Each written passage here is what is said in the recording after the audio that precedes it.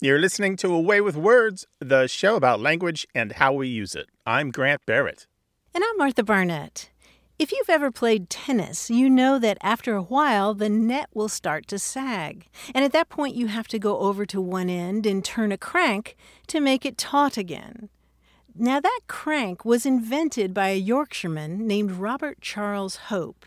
He came up with this device in the late 19th century at a time when the popularity of lawn tennis had begun to surge in England. For example, the first Wimbledon tournament was in 1877. Now, you may wonder, why am I telling you all this on a show about language? Well, Robert Charles Hope was not just passionate about tennis, he was also passionate about words. And he's one of many members of the public who responded to a call from the Oxford English Dictionary to send in citations for notable words that they encountered in their reading. And it was Robert Charles Hope who provided the OED with its first citation for the word filching, meaning pilfering. And he also sent in the first citation for the verb to jaunt, meaning to make a horse prance up and down.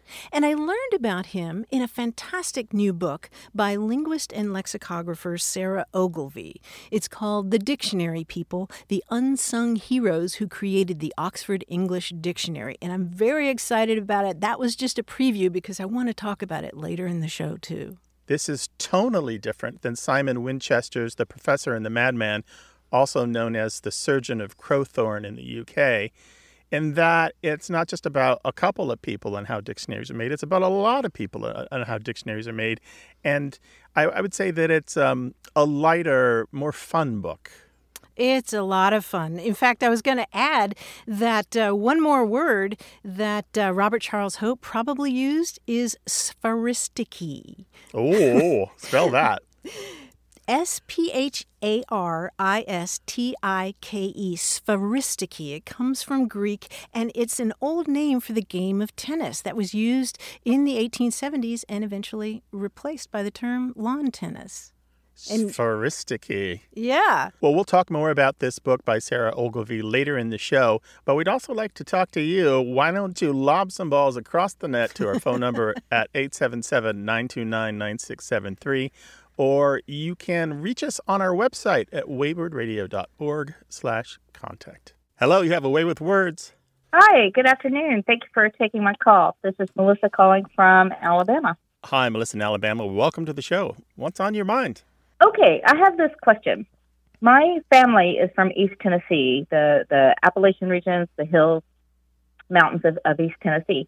And my grandmother, she would always use this expression growing up. And sometimes it would be used in astonishment, sometimes it would be used in praise, but I've never heard anyone else use it. And I'm wondering, is this a old folk kind of language? What is it, antiquated, that used to be very popular? What happens? So the phrasing sounds like this, and the tone, the intonation is part of it. She would say, "Say, my goodness." Wow. It was so funny. And so This is your grandmother from Appalachia? she is also from East Tennessee area. Yes. Okay.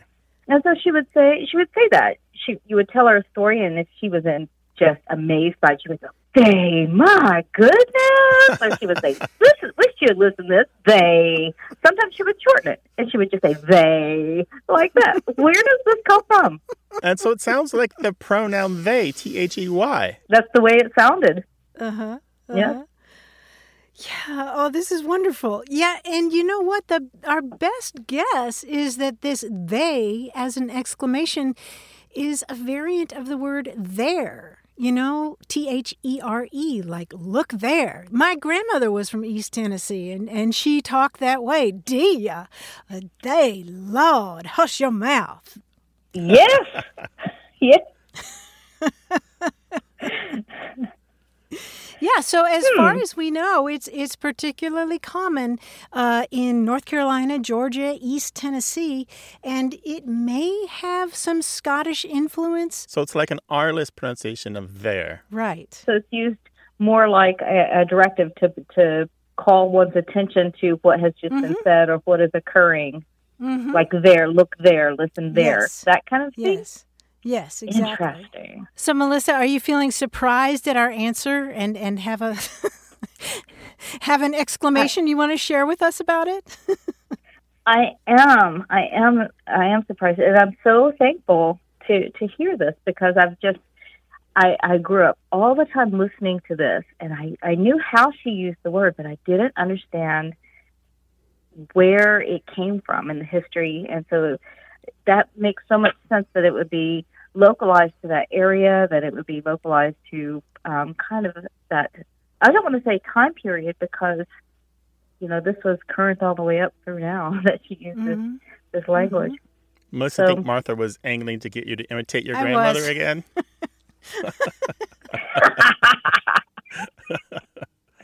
I just didn't understand that. Thank you. Oh, that's delightful. I can hear the affection in your voice as you do it, too. She was wonderful. Well, Dia, it was lovely talking with you. Take care, Melissa. We appreciate it. Bye-bye. Very appreciated. All right, Bye-bye. We should clarify that you come by the Southern accent honestly, Martha. Oh, I do. It's not just actor, Martha. It's authentic. Oh, yeah. I melt when I hear an East Tennessee accent because that is exactly how my grandmother talked. She would ask me about my gentleman callers, Dia. Little did she know. Think Amanda Wingfield. Yeah, right. Martha and I are delighted to hear your stories and memories of the way people used to talk, or your memories of the way people that you loved talked, that thing they said that you just can't let go. Share those with us. We'd love to appreciate them with you. 877-929-9673 is a 24-hour-a-day, 7-day-a-week toll-free number in the United States and Canada. Hello, you have A Way with Words. Yeah, hi, it's John calling from Dallas, Texas. Hi, John. Welcome to the program. Hey, sure appreciate you having me on. I'm a huge fan of this every week. And real quick, I want to tell Martha, I heard her mention her grade school one time, and I have two nephews who are proud alumni of Field Elementary, which I believe is where she went. Oh, is that right? Field Elementary in Kentucky? In Crescent Hill, that's right. Yeah. Wow. Yeah, so what it's called about today, my mom actually lives not too far from there. She's in Louisville still. She was describing to me someone who works at the apartment complex where she lives. And she used this term I'd never heard her use before. She's 88. And she said, well, I wouldn't say he's a hail fellow well met, but boy, we all like him. He's a good hard worker. And, she went on. And I was like, what are you talking about, hail fellow well met? I'd never heard that term before. And I kind of, from her context, just from the words, I kind of assumed it meant sort of like, it sounds like somebody like an old-timey term for somebody kind of like super outgoing and kind of walks in and just sort of owns the room kind of thing. I'm almost picturing like Babe Ruth in a fur coat in the 20s, But, that picture, that famous picture of Babe Ruth, So anyway, I thought it was so interesting. It's such a strange conglomeration of words. It's almost like they don't even fit together. Yet when you hear it, you just kind of, it's one of those things where you just kind of know what it means, but it doesn't really make any sense.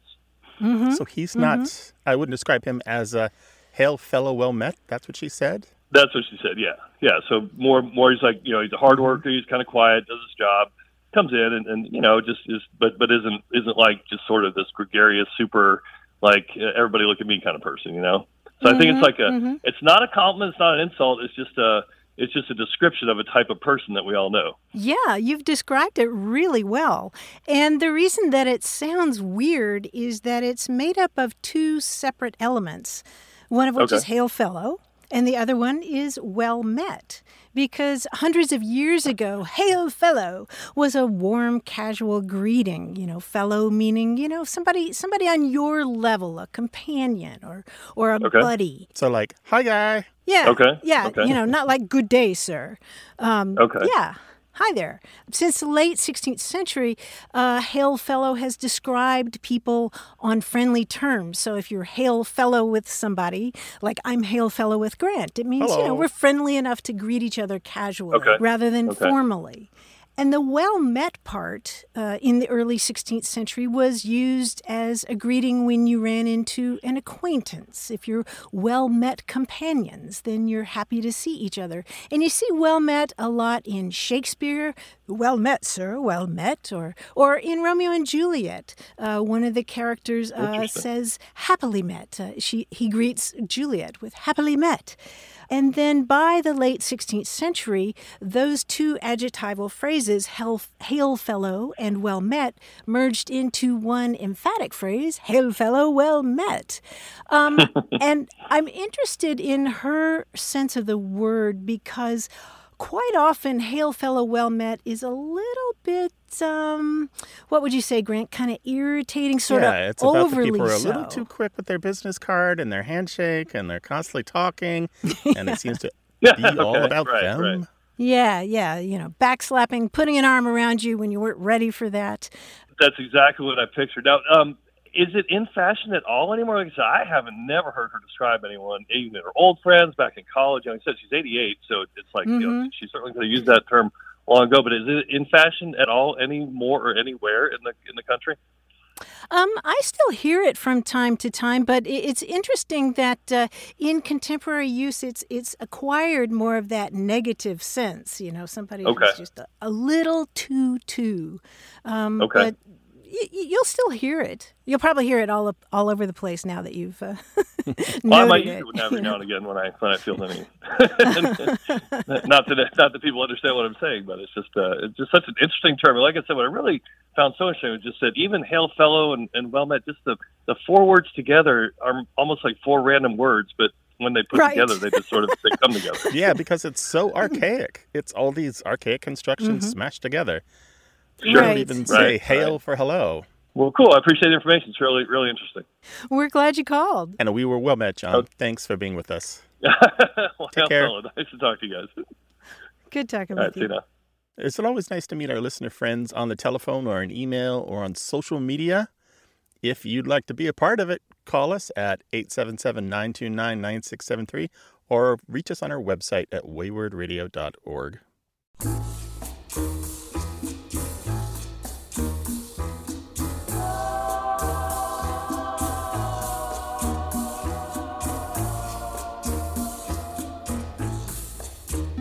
On our Facebook page, Sandy Wolf introduced me to the concept of titiwati. Well, not the concept, but the name for this. Did you see this? Titiwati? Titiwati. It's an acronym that she picked up in the Navy, TTWWADI. Titiwati means that's the way we've always done it. Which is always a problem in big organizations with a long history. And nobody knows why. Don't mess with it. Right. It'll break. Right. It's titiwati. Titiwati. That's the way we've always done it. The way it's done to talk to us is to go to our website at waywardradio.org and send us a message. You're listening to A Way with Words, the show about language and how we use it. I'm Martha Barnett. And I'm Grant Barrett. Who's this guy in a sailor suit coming in off a big ship? It's John Chinesky, our quiz guy. Ahoy. Ahoy, everybody. Ahoy, hoy. Listen, a few years ago, we did A Way with Words live at the Bell House in Brooklyn, if you remember. Yeah, great time. Yeah, good audience. It was fantastic. I remember there was a Q&A, and someone asked me the classic, where do you get your quiz ideas?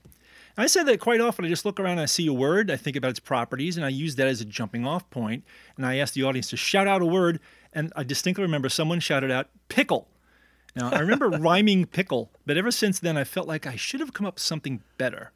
Well, here we are years later, and I have a quiz based on pickle, believe it or not. It occurred to me that when we want to contract the word will, we use ul.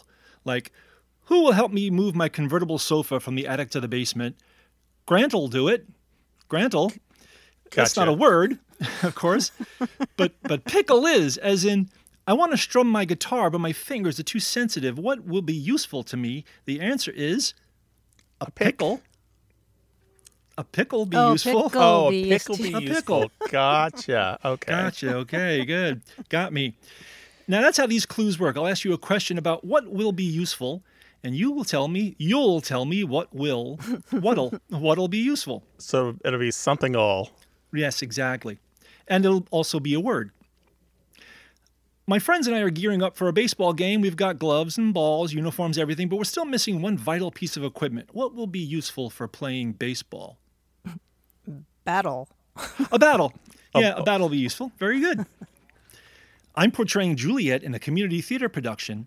I'm quite nearly bald, and Juliet isn't. What will be useful for making me look more like a young woman? A wimple. A wimp? We're going to use a wimp? No, I don't think a wimp will help. No. She'd look great in that. It's not wiggle. Yes, it is a wiggle. A wiggle. Oh, it is a wiggle. I'm not hearing Why the wouldn't other it word. be It's a twice wig? now. That's Yeah. sexy Juliet. Yeah, sexy Juliet.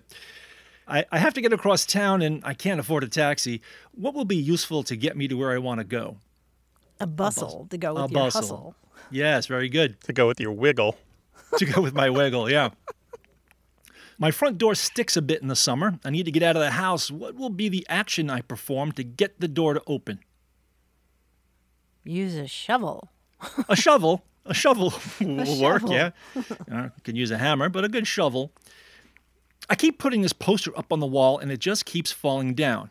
Now, watch. See? I put it on the wall, I let it go, and it falls. What will be useful to me in keeping this poster on the wall? A tackle. A tackle? You think I should just jump on it? That would do. Okay, I see what you mean. Yes, a tackle will work.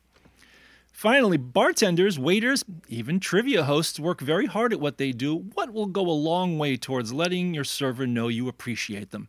A little tipple. A tipple, yes. A tipple will help. Also, if you tipple enough, you'll probably end up leaving more of a tip, which is really good. That's what we like. So very good, guys. You got all of the answers in what I call what will. So congratulations. Nice job. Thanks, John. Really appreciate it. Oh, that was my pleasure. I'll see you next time. Thanks, Bye-bye. John. Bye-bye. You can call us to goof with words or talk about slang or grammar or anything else involving language. 877-929-9673 or send your stories about words to words@waywardradio.org. Hi there. You have a way with words. Hi, my name is Aubrey. I'm calling from Jacksonville, Florida. So nice to meet Hey, you guys. Aubrey. So my question was this. I am a nurse. I've been practicing for a little over a year now. And up until this time, I had been, more or less speaking the same way I ever had. But ever since I started working, I would come home and my parents, they'd tell me, you have a different accent that we have never heard from you before in your life. Why are you suddenly sounding different? And I hadn't even noticed it because who notices those kinds of things? But it wasn't until I put some thought into it that I realized that a lot of the patients that I would see, these hospitals that I worked in, they were in a very specific area. And a lot of the folks around this part would have a similar sounding dialect. And so I had a moment of clarity, like, oh my gosh, I'm kind of picking up their dialect. And I didn't even realize that was a thing you could do at, a later age in life. You hear about those kinds of things in children, but, I'm 23. So it was kind of a surprise. And so all this is to say is, is this something you've heard about among nurses or any other kind of people-focused profession? Maybe it's just a me thing. I care a lot about connecting with my patients and building relationships during, what is more often than not one of the most challenging and hard periods of their lives. And so, being able to form those connections with my folks matters to me. So maybe that's why I'm doing it. I don't know, but I thought it was interesting and I wanted to bring it up. Oh, this is so Yeah. good. I'm so excited to talk to you about this, just to get on a good start here. It's not a me thing. It's not a you thing. It's a we thing. We all do this to some degree or another. It's natural. It's really common among all people to varying degrees to take on the language attributes of the people around them so that they fit in. And it particularly makes a lot of sense in your kind of work where you have to engender trust really, really quickly, right? You have to make a connection with these people you're working with one-on-one, right? Yes, ma'am. It's so well known, in fact, that sometimes it's taught in sales or customer service training, where they explain mirroring someone's voice, not just their accent, but their mood, their tone, their emotions, helps the other person to like you. Of course, they also talk about mimicking body movements. So, like if they cross your leg, you cross yours. If they Really? stand up, you stand up. If they smile, you smile. But this is an unconscious, so it's usually unconscious mimicry that we have as humans when we're speaking or interacting with someone else. We want them to know that we're like them, and they want the same. So we do it kind of without thinking because it's built into the societal training that we have. This natural glue of people who are like us are safe is what we're taught, and people who are different from us are not. Of course, this is the source of bias and prejudice and racism, but it's in there. It's hardwired to a degree that we imitate the people around us to fit in. It's fundamental, like that animal part of us that we can't shake. That makes sense. It's funny because, you mentioned subconscious, even consciously, something I try to do when I'm trying to get to know a new patient I haven't met before is I would, try talk a little bit about myself, ask questions about their lives, try to find common interests and, keep that discussion going over the course of my shift. And that's something I am actively thinking about. But I guess I got so focused in that, assessing medications, all of the things that go with being a nurse that I didn't even stop to consider all of the unconscious things that go into connecting with people too. It's even about how you face them, right? Are you facing them head on or from the side? When you reach for stuff that's near them, how do you reach? Do you reach hand up or hand down? Palm up or palm down? There are a lot of different ways that you can show friendship or that you're not threatening. And also the volume of your voice. You may lower it to match the other person or the pitch or how fast you're talking, and your accent as well to some degree. So you're very astute to notice this, Aubrey. And in fact, linguists study this kind of linguistic accommodation. There have been studies of retail workers who unwittingly adopt the pronunciation of the people that they're trying to serve. Yeah, that's the famous study by linguist William Labov in the 1970s, where he interviewed people in a department store, and people from the working class neighborhoods took on the tones and accents of the people from the wealthy neighborhoods in order to sell them things. There's a book I want to recommend to you if you want to read more about this. It's called Language and Nationality by Pietro Bortone. And this book, while it's talking about language identity on a national level, it has a very good chapter, Chapter 3, called Preference for the Linguistically Similar, where he describes exactly what you're talking about and how it works with us when we begin to sound like someone else. He talks about when you talk like somebody else, you're perceived as cozy or more expressive, more colorful, more flavorsome, and as having immediacy and emotional charge. It's just a really very good book on the topic. I think it's approachable by anyone in post-high school. Chapter 3 of Language and Nationality. I'll look it up. Thank you so much. Yeah, by Pietro Bortone, Bortone. Understood. I'll write it down. Thank you so much for the hard work that you do as a healthcare professional. Yeah, you sound like you're really good at what you do, Aubrey. I can tell just from the way you talk. Thank you. I appreciate it. And thank you guys for what you do. More often than not, being in healthcare in any aspect, it leaves you exhausted. And I would be too tired to talk to people, but I still wanted to have a sense of connection. So on my drives home, I'd turn on NPR, and it would make me feel a little bit less alone. And that alone has done so much good in my life. So thank you guys, too. Oh, thank you so much for the kind words. Give us an update at some point and let us know how it's going. Will do. I'll write down your recommendations. Take care. Have a great day, Bye-bye. y'all. Thanks, Aubrey. Bye-bye.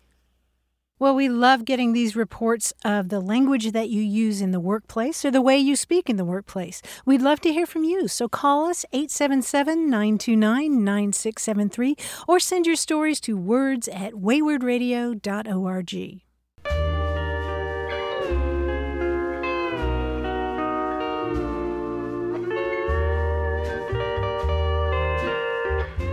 We've talked before about slang terms for going someplace on foot, like traveling by Shank's Mare or going with Pat and Charlie being names for your legs. Or taking the Chevrolegs. Yeah, the Chevrolegs. I like that one. Well, we heard from Kevin Hendrickson in Green Bay, Wisconsin, who wrote to us with some other examples he learned from his wife, Arely, who is from Honduras. One of them is voy al puro once. It literally means I'm just going 11. And the idea is that 11 looks like a pair of legs. So. Oh, yeah, I've heard versions of that before. Yeah, once. Yeah, or taking the number 11 Puro bus. once. Yeah, taking the number 11 bus using your legs. Right. And another one that I really like that he sent was voy al puro pincel. And a pincel is a very fine paintbrush. And so if you're using a pincel, it takes you a really long time to paint anything. So it's sort of like if you're going to walk there, it's going to take you a while. Oh, yeah. So what is it in Spanish again? Voy al puro pincel. I'm Voy just al puro going pincel. fine paintbrush. Taking my time. Share your favorite idioms from other languages. Words at waywardradio.org. Hello, you have a way with words. Hi, Grant. Hi, Mother. How are y'all doing? Doing great. Doing How are great. you? And who are you? Good. My name's Mateo. I'm calling from Richmond, Virginia. We're glad to have you. What's up? Well, I had a question about the term paper tiger. I'd always thought that it had something to do with like German counterintelligence during World War II. Like I know a Tiger was a type of German tank, and I thought that the Germans would leave false documents around, kind of inflating the numbers of tanks that they had in different battalions to kind of throw the Allies off. While they were kind of making maneuvers around Europe. So I guess I'm just kind of curious as to what the origin of that phrase is. Wow, that's an interesting theory. And I do love watching those documentaries about all different ways that the psychological warfare that each side tried to confuse the other during World War II, like inflatable tanks or bases that didn't exist or planting false documents on dead bodies so they'd be captured by the enemy. But paper tiger does not come from Tiger tanks during World War II. Oh, wow. No, even more interesting. As a matter of fact, it comes from Chinese. Oh. It's a calque, as they call it, where a word is directly translated word for word from one language to another. So in Chinese, I'm going to do my best here. It's something like zhe lao hu or zu lao fu, literally paper tiger. Even though the term dates back quite a ways, it really didn't become well-known, popular until Mao Zedong, the former leader of the People's Republic of China, would use it in interviews and in stories where he was talking about his opponents or the United States of being paper tigers. That is, they looked fearsome, but they were weak. He would talk about his internal Chinese opponents in the same way, called them reactionaries and paper tigers. It's somebody who puts on a good front but can't back it up. Oh, well, maybe that's where I picked up that connotation. And, I guess it just kind of filtered into my understanding of German history. But that's really fascinating. We often talk on the show about popularization versus coining, and that's what happened here. Mao Zedong popularized the term but didn't coin it. And it's not surprising, since he was one of the leaders of one of the major countries of the world, that this term paper tiger was passed to other languages, not just English. But in the 1800s, when it came up, it was usually people talking about Chinese or Chinese culture. Oh, okay. Mateo, it was a really great question. I'm glad you asked it. Oh yeah, no, thank you so much for the insight on it. I really, I really never would have thought it come from Chinese. But yeah, how about that? yeah, really nice. Yeah, English borrows wherever it pleases. Yeah, well, thank you all so much. I really appreciate it. Our pleasure. Call again sometime. Thanks for being with us, Good talking Mateo. with you, Mateo. Great talking with you too. Thank you. Bye-bye. The whole idea is that a real tiger is fierce, but a paper is fragile. Right. So you're not getting what it looks Right. like on the outside. Call us with your language question, 877-929-9673. Hello, you have a way with words. Hi, my name is Debbie, 4. Where are you calling from, Debbie? New Jersey. New Jersey. Welcome to the show. Well, my grandmother used to always say the word fossicking whenever we were rummaging around and digging in the dirt and basically just, hunting anything. And when I asked her about it, she had said that she'd always heard that from her relatives. And our family comes from, like, Great Britain. And I I was wondering if you could tell me something about that term and why would she use that term? Fossick, Fossick, Fossick. That's a good instinct that it comes originally from the UK, although where it became really popular in the mid-19th century was Australia and New Zealand. In Australia and New Zealand, at mining excavations, after they'd been depleted, people would just go in and fossick about. They would just see if there was anything left. And in fact, it's a really cool hobby and a cool activity in Australia, especially today, to go and look for pieces of garnet or opal or sapphire or topaz and a number of other minerals that you can find there.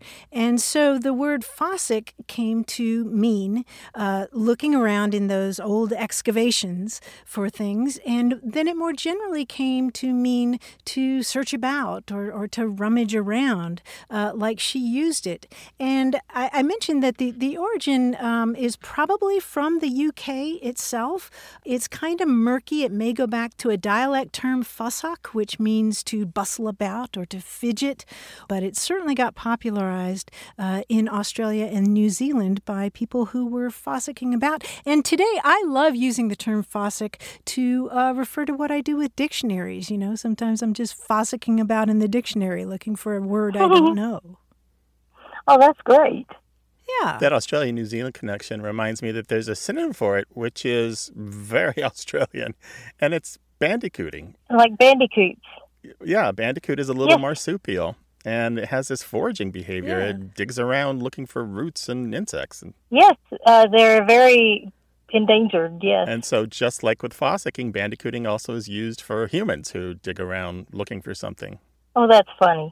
All right, well, take care of yourself. Bye, You too. Debbie. Thank Happy you. fossicking. Thank you. Take care. We know you've been fossicking and bandicooting around the internet looking for answers to your language questions. 1-877-929-9673 is toll-free in the United States and Canada, or you can find a dozen other ways to reach us if you're somewhere else in the world on our website at waywardradio.org. This show's about language seen through the lens of family, history, and culture. Stick around for more. You're listening to A Way with Words, the show about language and how we use it. I'm Grant Barrett. And I'm Martha Barnett. In the 19th century, the Oxford English Dictionary was something like the Wikipedia of its day, in that much of its information was crowdsourced. Now, yes, of course, there were the academic elites working on the dictionary, but it's also full of information gathered by volunteers. James Murray took over as editor in 1879, and he put out an appeal for the public to send in examples of how words were being used in the books that they were reading. And he asked them to note every word that strikes you as rare, obsolete, old-fashioned, new, peculiar, or used in a peculiar way. And anybody could send in a slip of paper with that information, plus the name and date of the publication, the author, and the quotation in which the word appears. And for decades, a few hundred people answered that call. Or at least, that was the story until just a few years ago. That's when Sarah Ogilvie, a linguist and lexicographer, discovered something in the basement of Oxford University Press that took her breath away. She happened across James Murray's old address books, and she realized that she was looking at a treasure trove because those books contain the names and addresses of not hundreds of contributors to the dictionary, but thousands of them from all over the world, all walks of life. And she spent the next 8 years doing some serious sleuthing to find out just who these volunteers were. And she came back with amazing stories that she shares in a new book called The Dictionary People, The Unsung Heroes Who Created the Oxford English Dictionary. And the book is an absolute delight. It's chock full of information about language, about history, and it has fascinating profiles profiles of the contributors, who include people like a Scottish explorer who endured ghastly conditions in the Arctic, and a London businessman who was thought to own the world's largest collection of pornography. And there was an eccentric Englishman who always wore a coat with 28 pockets that were stuffed with nail clippers, string, and knife sharpener, academic papers, and even though he was a teetotaler, a corkscrew and a scone, just in case he ran into somebody he knew who was hungry or thirsty. And whenever he walked, he made a noise like a kitchen drawer, she writes. It turns out that there were also hundreds of Americans who contributed to this quintessentially British dictionary, and they include a chemist who invented the special green ink to use on currency to guard against counterfeiting, giving us the term greenbacks. So clearly, Ogilvy went down a whole lot of rabbit holes. They're all super interesting, and I tell you, Grant, reading this book feels like meeting up in a pub with your smart, nerdy friend who's already waiting there for you. And as you're sitting down, she says, "You won't believe what I found today." Oh, what a perfect description of this book. Sarah Ogilvy has written something for the everyday audience. It's not for specialists or people deep in the dictionary field. It's very readable. It's enjoyable. As you've explained, Martha, it's not about the great men of history. It's about people you've never heard of and who, before this book, haven't been chronicled in any meaningful way. Yes, as you said, it's enjoyable, and I would say it's joyful. This is the book that I'm recommending to all my word nerd friends. It's called The Dictionary People, The Unsung Heroes Who Created the Oxford English Dictionary, and it's by Sarah Ogilvy. As always, we will link to that book from our website at waywardradio.org. And there are dozens of ways to reach us. You can find them on that same website at waywardradio.org/contact. Hello, you have a way with words. Hey, this is Sam DeFranceschi from the Metropolitan PGA calling in. Well, hi, Sam. The Metropolitan PGA? Yeah, I work with the Junior Golf Club, actually, in Brooklyn, New York. Oh, okay. Well, welcome. What can we do for you? In golf, we use the word handicap all the time. And I looked into it and found out that the word handicap actually has its derivation in the game of golf. But I was wondering if you guys knew of any of the early uses when the word made the jump from golf to regular everyday life. I have a few other terms if you want to talk about, but I'll throw that off you now. Where did you read that it comes from golf? Well, like any other normal human being in 2023, I've been using AI to do my research. I suppose I should probably ask it where it found its information. Oh, well, right there is the idea. problem. AI. It hallucinated, or at least led to his trade, because it does not come from golf. It's older than that. And before handicapping became a thing in golf, it was a thing in horse racing. But handicap actually doesn't come from horse racing. It's more connected to what originally I think was a children's game, where if two children wanted to exchange things of value, they might argue about what the terms would be. So they would put those two things of value in hats and their hands in there.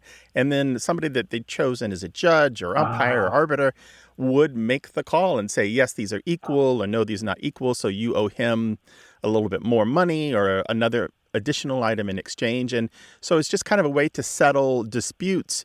And in horse racing, it was often used to decide how much weight would be put on a better horse so that a race might be more equitable. So that's where we get the horse handicapping idea today, just from this original idea of two people being on the spot, literally hands in a cap, while their decision is decided by a third party. Right, literally hand in cap. And then that became used in horse racing to decide how a horse would be handicapped. For example, to make them more equal on the track, you might put weights on the better horse so that it was more in line with the other horse and really have a competition, really have, something worth gambling on. And then the term later showed up in golf. Interesting. Sam, you mentioned terms that come from golf. I think my favorite is stymie. Oh, stymie's a great one. You don't want to be stymied, do you? Stymie's when the ball is directly behind a tree and you really can't shoot at your intended target. You have to take your medicine and play out, hopefully into the fairway. We also have things being par for the course or up to par from golf. Yeah, I'm interested in that too, because people say, you know, his play was subpar in culture. You say, oh, if he wasn't doing well or she wasn't doing well, you say, oh, they played subpar. But of course, in golf, if you're under par, you're doing well. You're right. But par is older than that, and it existed before it showed up in golf. So par as the level that you were trying to reach. It existed before golf. Well, other cool terms that do come from golf that are used often are tee off or to tee off on someone, fairway, bogey, mulligan. Those sorts of terms are used and tossed around all the time. Well, thank you for your knowledge. Fascinating stuff. All right. Take care of yourself. Thanks for calling. Bye-bye. Okay, talk later. 877-929-9673.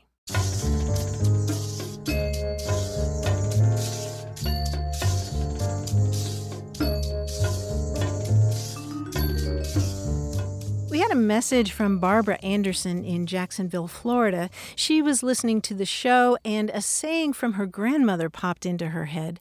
Her grandmother used to say that she liked her coffee strong enough to tote double and kick up behind. Strong enough to tote double and kick up behind.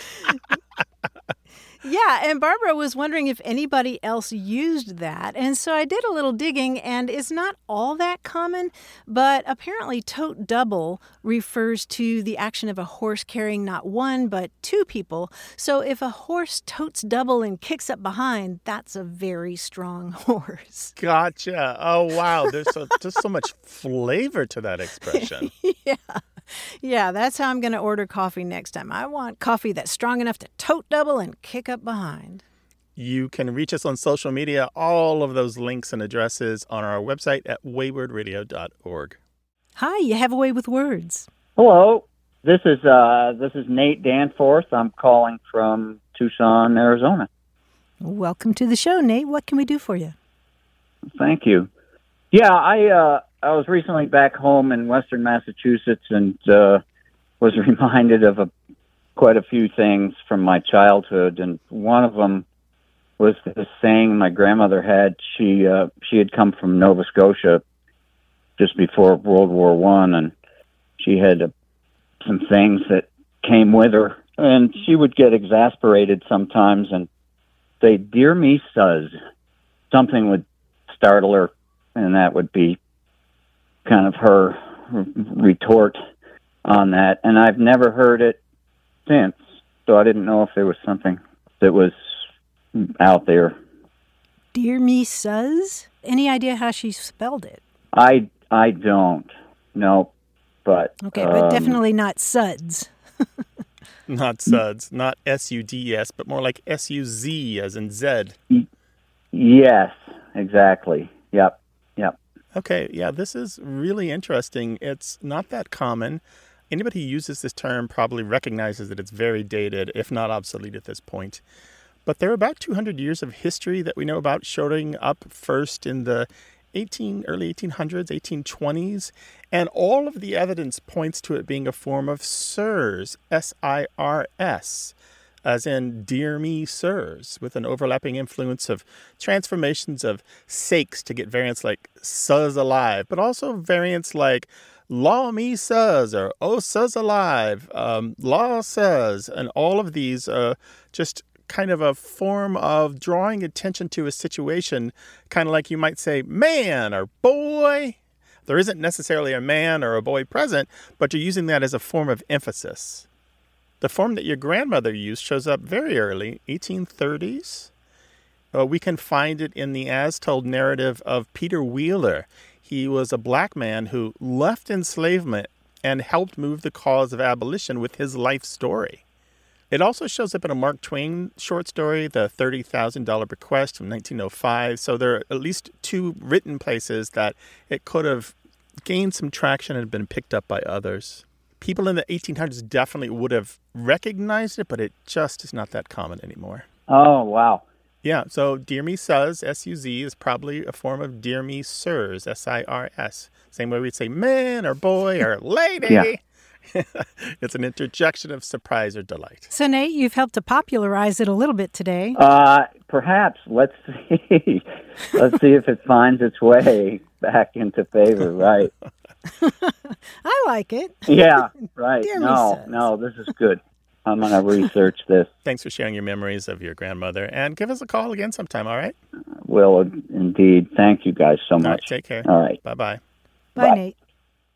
The number is 877-929-9673, toll-free in the United States and Canada, including Nova Scotia.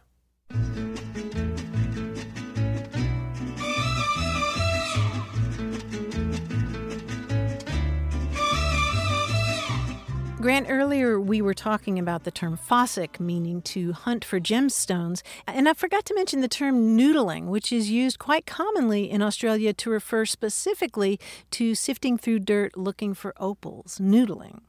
What is it with the Australians and these terms for digging through dirt?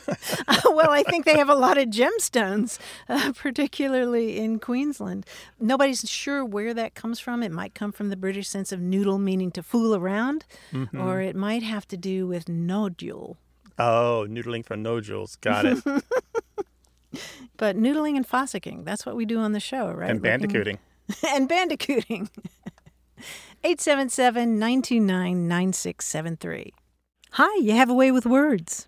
Hi, how are you? My name is Keandra, and I am calling from Delaware. Oh, well, great to have you on the show. What's up, Keandra? So I have a question about a phrase that my grandparents use, and they have used it all of my life. And I actually heard the phrase myself, a part of the phrase, when I was living in France. So I wanted to know just about the etymology, where it comes from. My grandparents use it, and people kind of look at them a little bit strange because it's so traditional, I think. The expression is, I beg your pardon. And how would they use it? Like in what context? So they use it, my grandmother, she's the feisty of the two. And she would use it if maybe she felt like she was being insulted or if someone was saying something that she didn't quite particularly understand what they were saying and maybe she took it as an insult. She'd say, something like, I beg your pardon, And my grandfather, they both sort of use it also when they may not really know what's being said, or let's say they go to a restaurant and they look at something on the menu and the waiter might tell them what it is and they're not sure. So they'll say, I beg your pardon. So I've heard them both use it in that regard. And does that strike you as something that's overly formal? It is very formal. And my grandparents are both very traditional and, very formal. They're both were born around the 40s. So yes, they are very traditional, very sort of prim and proper. And they use this expression all the time. We can kind of zero in on some of this. I think, although you asked for the etymology and the history of it, I think we should go with this where it's talking about the levels of formality that we give and have when we try to be polite. The history of this term, to beg your pardon or beg leave or to beg excuse, dates from about the 1600s. Pardon itself, we do indeed get from French, so good look out there, and Latin before that. And we can have beg pardon as a noun, meaning an apology that also dates to the 1600s. But one of the things that struck me here as you were explaining was how the informality of modern English kind of leaves some people who still have the old formality hanging. That is, what was once normal is now not normal. And so they sound a little out of step. Yeah. I wouldn't say abnormal, but, we have this informalization of language where everything, almost at every level, is less formal. Yeah. And it's been a trend in English for at least 100 years in all parts of society and all parts of the English-speaking world. Part of it's cultural, part of it's social, part of it is just language change. Democratization of all different parts of society also contribute. And so beg your pardon is a really great example of a phrase that's going by the wayside because of that informalization of language. Yeah, young people just, they have a blank look on their face, when my grandparents use it. Yeah. So the individual meanings of the words in beg pardon or beg your pardon don't really matter. It's just that overall tone of formality. We do this a lot in language.